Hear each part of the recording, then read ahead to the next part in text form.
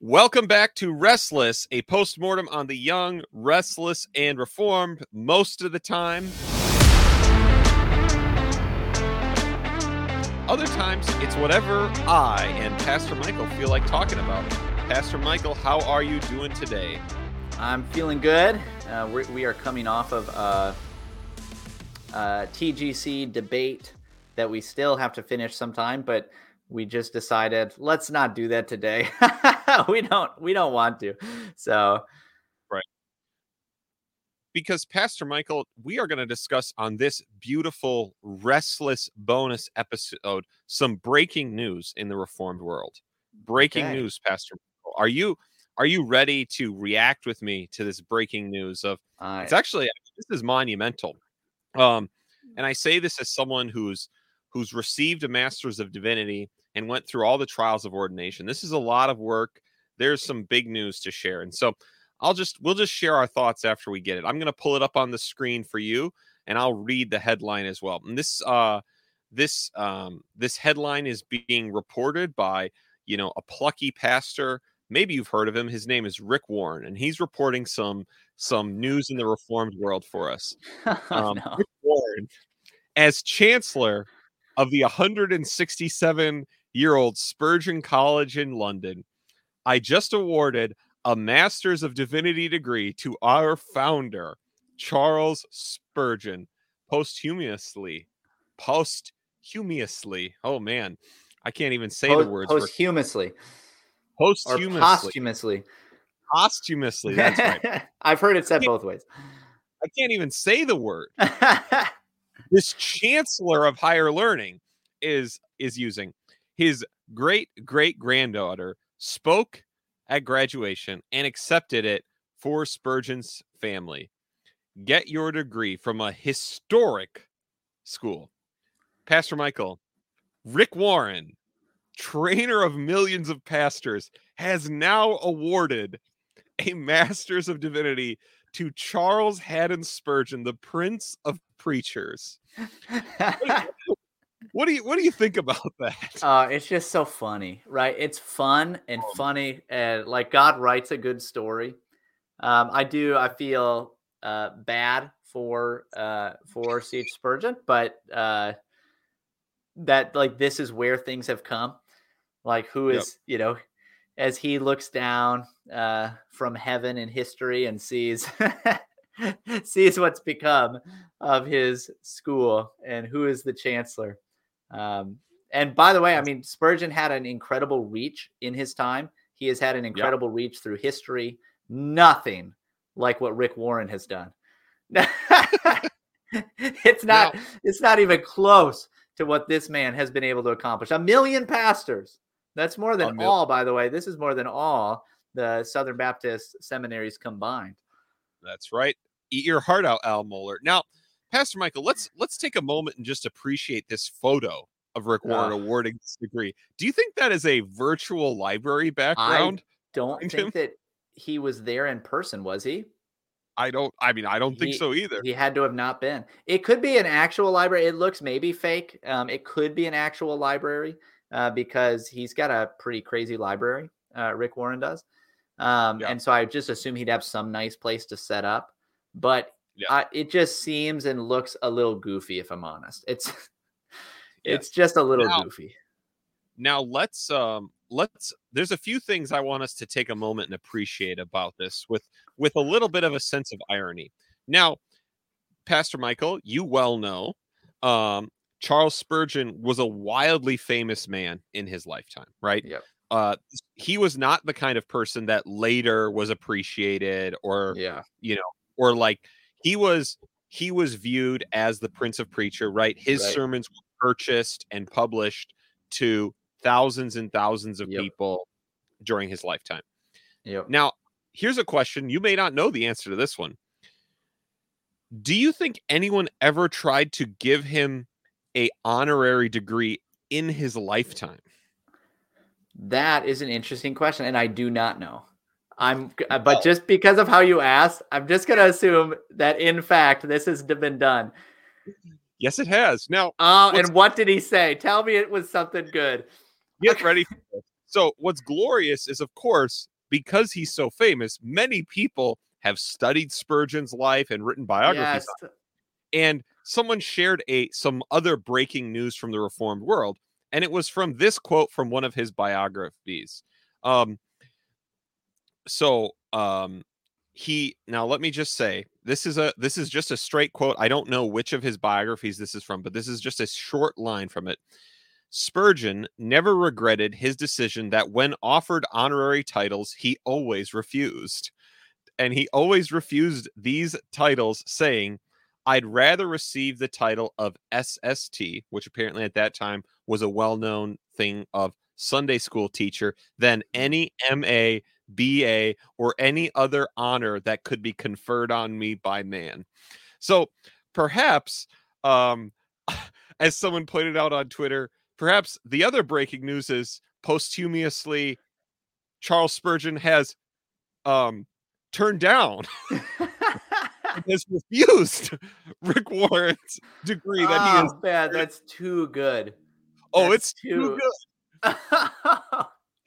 That's too good. And just the worst part about it, maybe, is this is the worst thing, and also the thing I'm going to compliment Rick Warren on. His salesmanship, very impressive. Hey, Yep. everybody, look what we did. Get your degree from this institution, from this historic institution. So it's not only the kind of thing that Charles Spurgeon himself would have rejected, but it is being used as a way to motivate people to actually come now and get this same title that he would reject in his name. Now let's That's so wonderful. That's just so wonderful.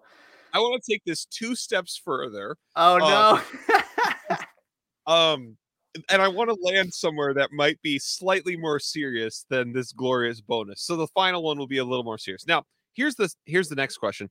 And this one maybe you're more familiar with because it's pretty famous. Pastor Michael, how familiar are you with Spurgeon and the downgrade controversy? A bit. So I've been very fond of C.H. Spurgeon, as everybody like us has been for a long time. If you look over on my bookshelf, I've got 2 bookshelves full of just Spurgeon stuff. I've read a lot of Spurgeon, a lot of his sermons, a lot of his works. I've benefited a ton from lectures to my students and from his autobiography and other biographies I've read of him. So I really enjoy him a lot. I wouldn't say I'm an expert at all. And it's been a long time since I've read much from him. And so it's been a little while. So you'll have to remind me about all the details of it, but I have some familiarity with the controversy. You know what would be really great? I actually think this would be an excellent full episode of Restless. I don't know who we could interview who's like an expert on the downgrade controversy, but I think it would be a really good episode. There's got to be somebody out there. Hey, email us or tweet at us or whatever we call Twitter now, and make sure that we know who we should talk to if you have an idea. And so it was one of the, I mean, I don't know how late in his life, but Spurgeon became very concerned with the doctrine being taught in Baptist churches. Yeah. Spurgeon, obviously renowned Calvinist, was very concerned about Baptists rejecting Calvinism and doing things that he would describe as the new theology. Oh, yes. Yes. Boy. Yes. Oh, no. Do you think perhaps Rick Warren would have been on the opposite side of every single one of his complaints? Every single one. I can't imagine, by the way, Rick Warren reading lectures to my students and thinking anything good of it. Yeah. I just can't imagine. And even so Spurgeon was not, this is one of the things Spurgeon did that was not popular, right? Because instead of having the big tent Baptist guy, he was saying there are Baptists we have to cut off, right? He was saying maybe you agree with 99% of the Baptist faith and message, but if you don't agree on these certain issues, we want to cut you off.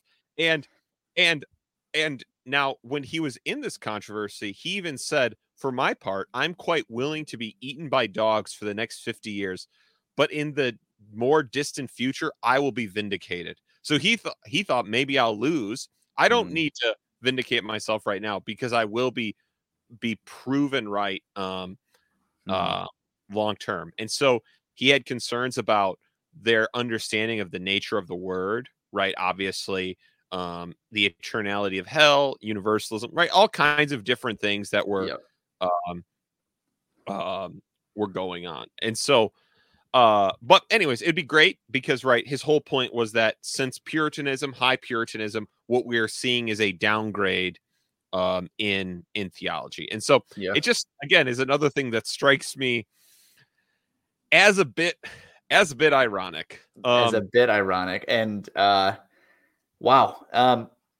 Imagine the tremendous wordplay of insults we would hear from one Charles Haddon Spurgeon Mm. if he could have met Rick Warren. Oh If man. he could have seen what Rick Warren was doing in the church, if he could have seen the ministry model of Rick Warren's church, his philosophy of ministry, imagine the kinds of insults that Spurgeon would have lobbied. I bet it would have been incredible. Yep. So the final thing is the other thing that actually biblically struck me was, I think, and I don't think this is just Rick Warren, but I think this is a thing that happens so frequently, and it's something that I actually think we can all actually productively try and be careful of in our lifetime. And it's this.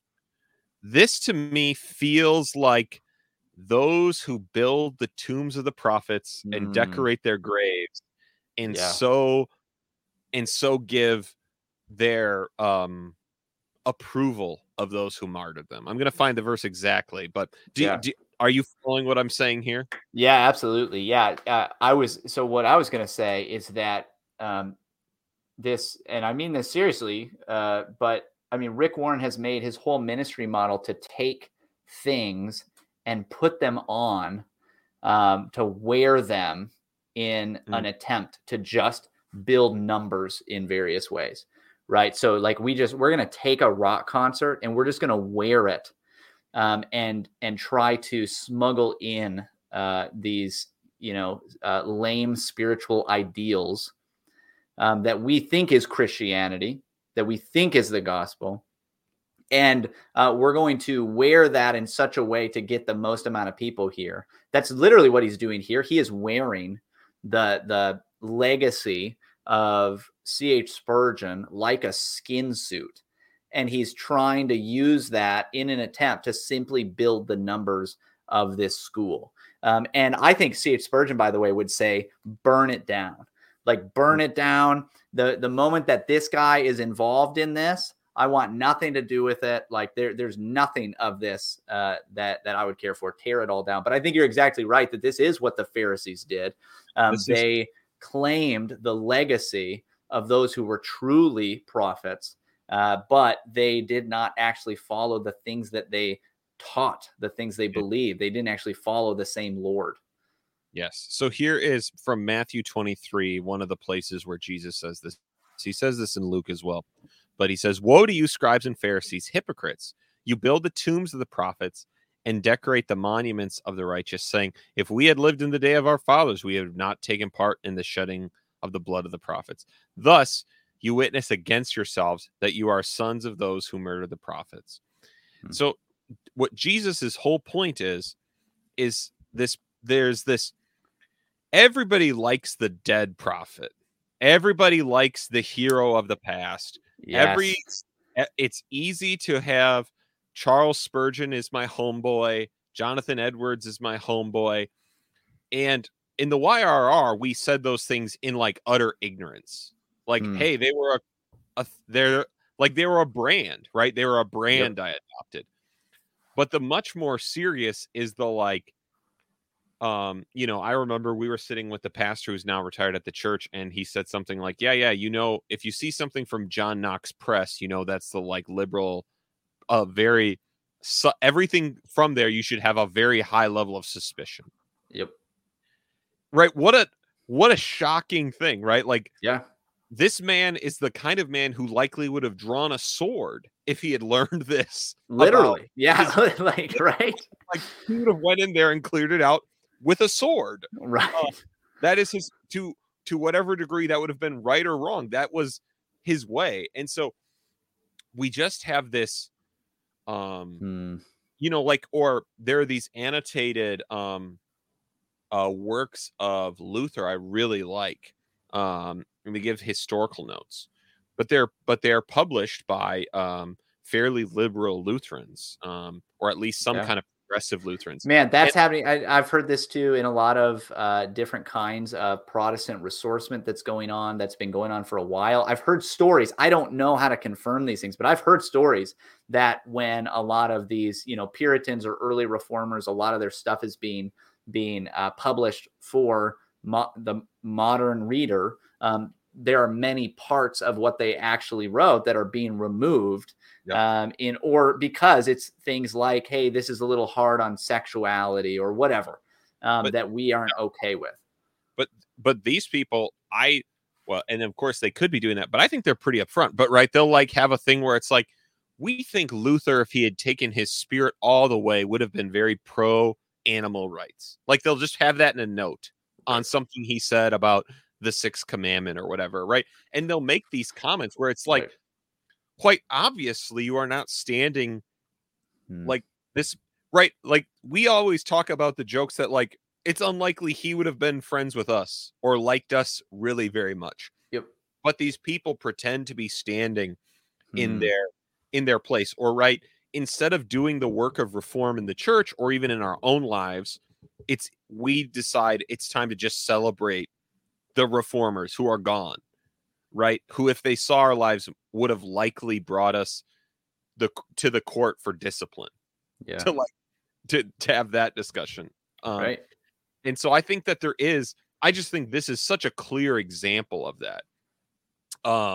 Of celebrating someone dead, someone who quite obviously doesn't need your celebration, not even because obviously this is a ridiculous cash grab version of it, but all of these people